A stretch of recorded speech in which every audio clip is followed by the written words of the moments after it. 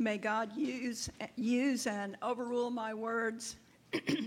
May God's word only be spoken and God's word only be heard. Amen.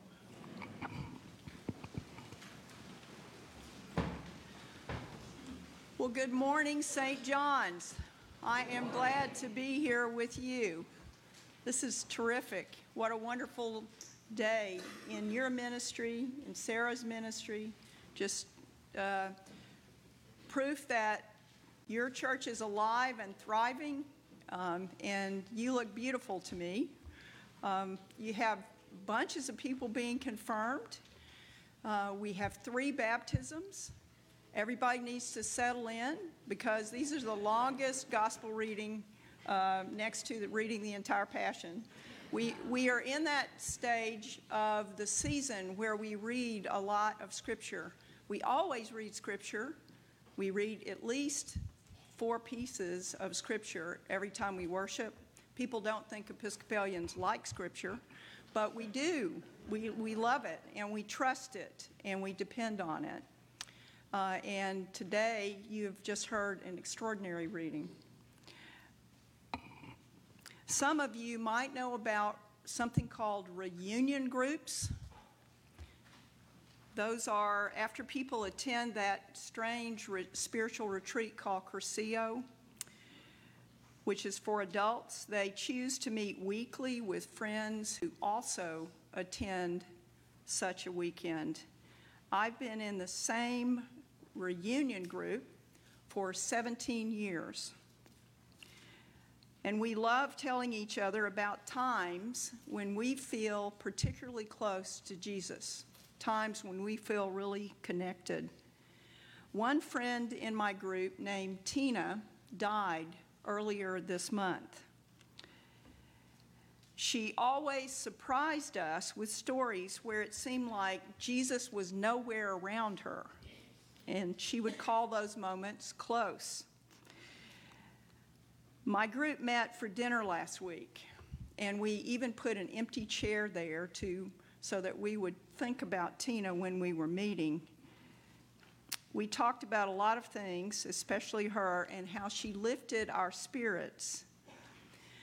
Well, many years ago, Christmas time, Tina's husband came home and announced that they were going to have a big party at their house.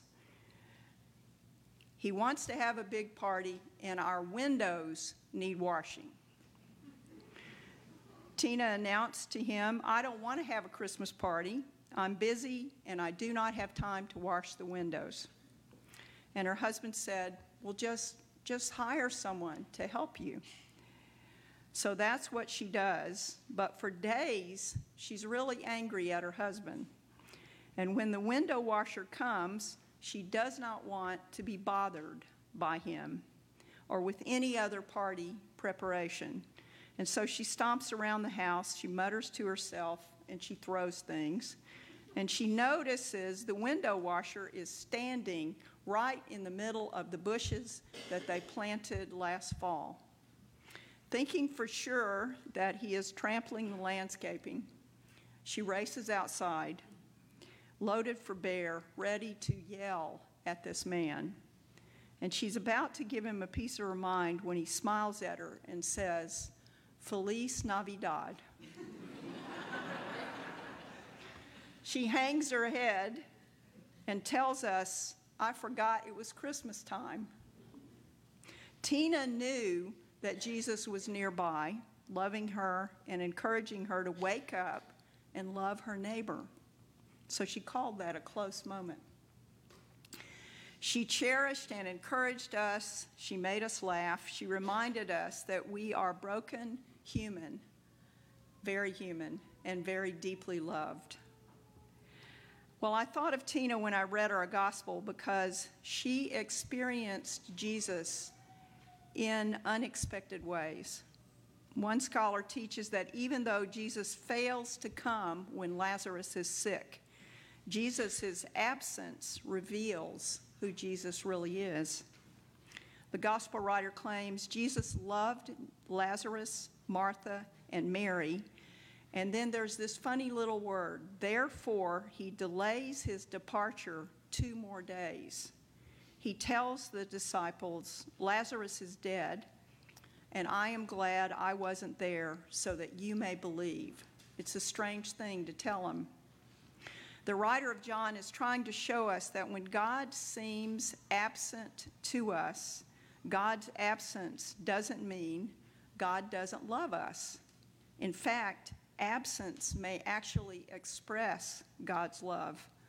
Though Jesus is far away, he knows what's happening to Lazarus.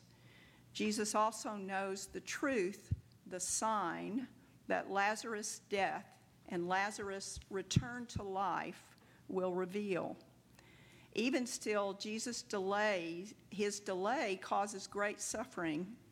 Lazarus' family and friends grieve, and they weep, and they're overwhelmed with sadness. And despite the happy ending, how could this absence be loving, I wonder? I do not know the answer. I know I'm supposed to, but I do not. What I find, though, most loving in the story are the tears that Jesus weeps. Martha must be angry. She says, Lord, if you had been here, my brother would not have died. But even now I know God will give you whatever you ask. Jesus responds, your brother will rise. And Martha thinks Jesus is talking about something called the general resurrection. Hebrew scriptures prophesy that God raises everyone from the dead on the last day. And Jesus isn't talking about the general resurrection, though. He's talking about himself. He tells her, I am the resurrection and the life. Do you believe this? Martha is still hurt and still angry, I think, when she responds, yes, Lord, I believe that you are the Messiah, the Son of God, the one coming into the world. Martha's faith is not intellectual assent to theological propositions. Her faith is uniquely personal. She commits herself to Jesus. Whatever happens next, she will follow him and love him. And I want to have faith like Martha has. Then there's Mary. Lately, I really identify with Mary. Now and then, I find myself a little overwhelmed by sadness about death, and sometimes even swept away by tears. My friend Tina's death, our daughter Laura, who died 2 years ago, reminds me, people I love will die, and I will die. Today's gospel acknowledges truth about the death of a loved one. It really does. It's not just unacceptable and unwanted, it rips out our hearts. Jesus himself experiences that same woundedness, I think. He weeps, and it shows me how much he loves. 2 years ago, when our daughter died of breast cancer, she was just 42, and the most comforting sound we heard at her service was everyone who was weeping.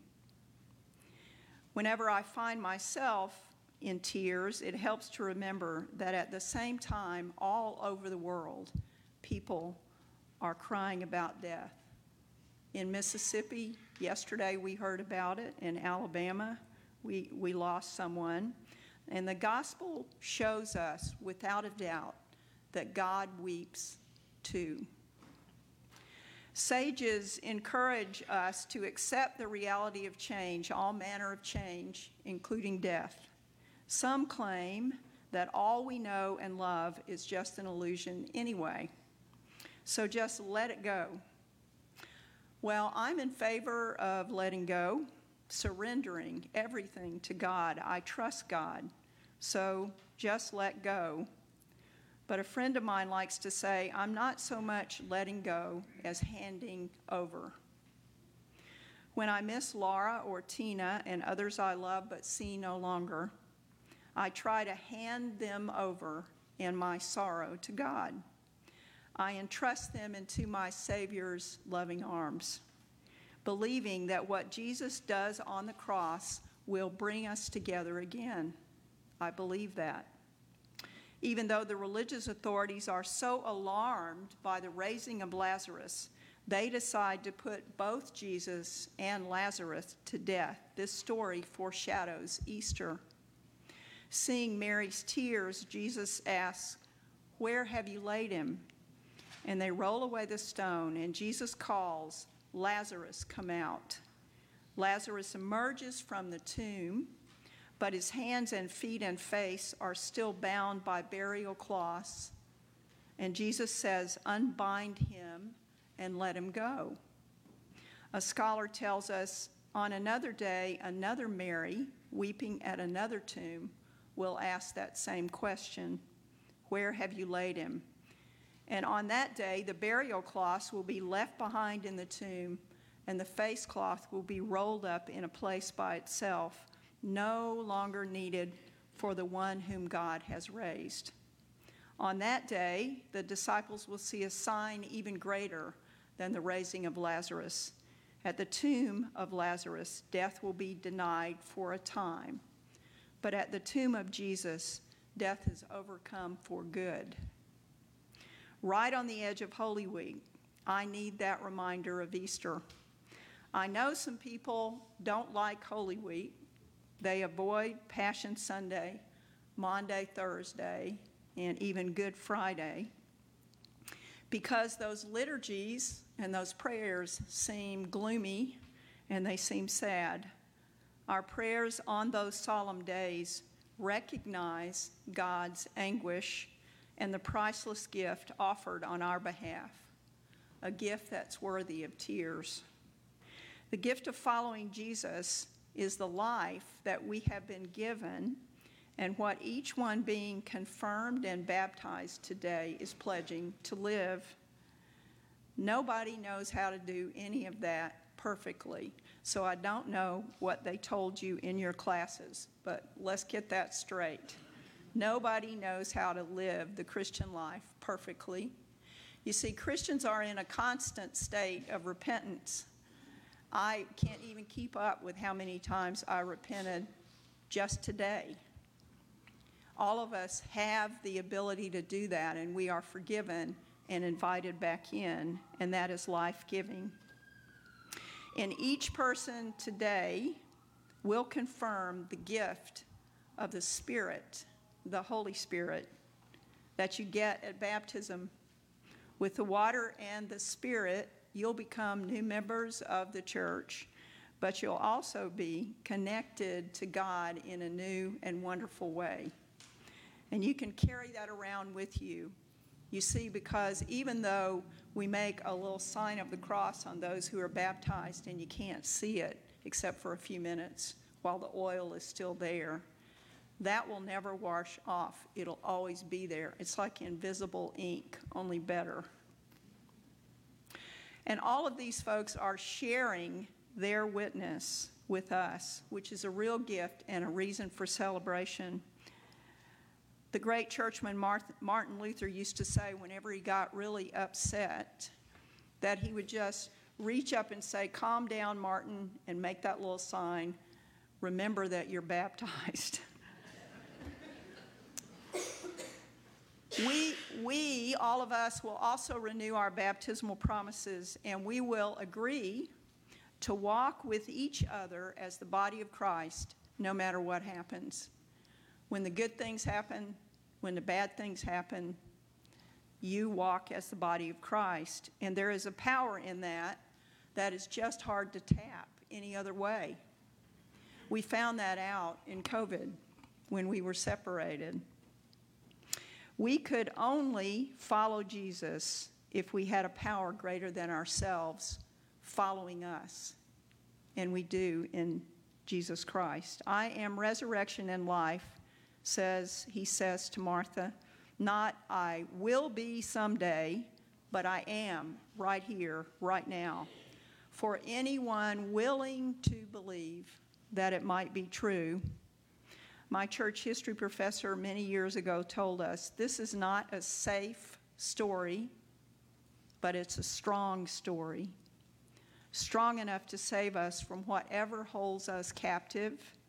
He seeks only our healing and our salvation. He wants eternally and personally to unbind us and let us go. Please pray with me. Holy God, holy and mighty, holy immortal one, help us to unbind and let go all those who are dear to us. Help us release them and ourselves to you, knowing you will love and care for us in this life and in the life to come, and you will do for us better things than we can desire or pray for. In the name of our Lord and life giver, Jesus Christ. Amen.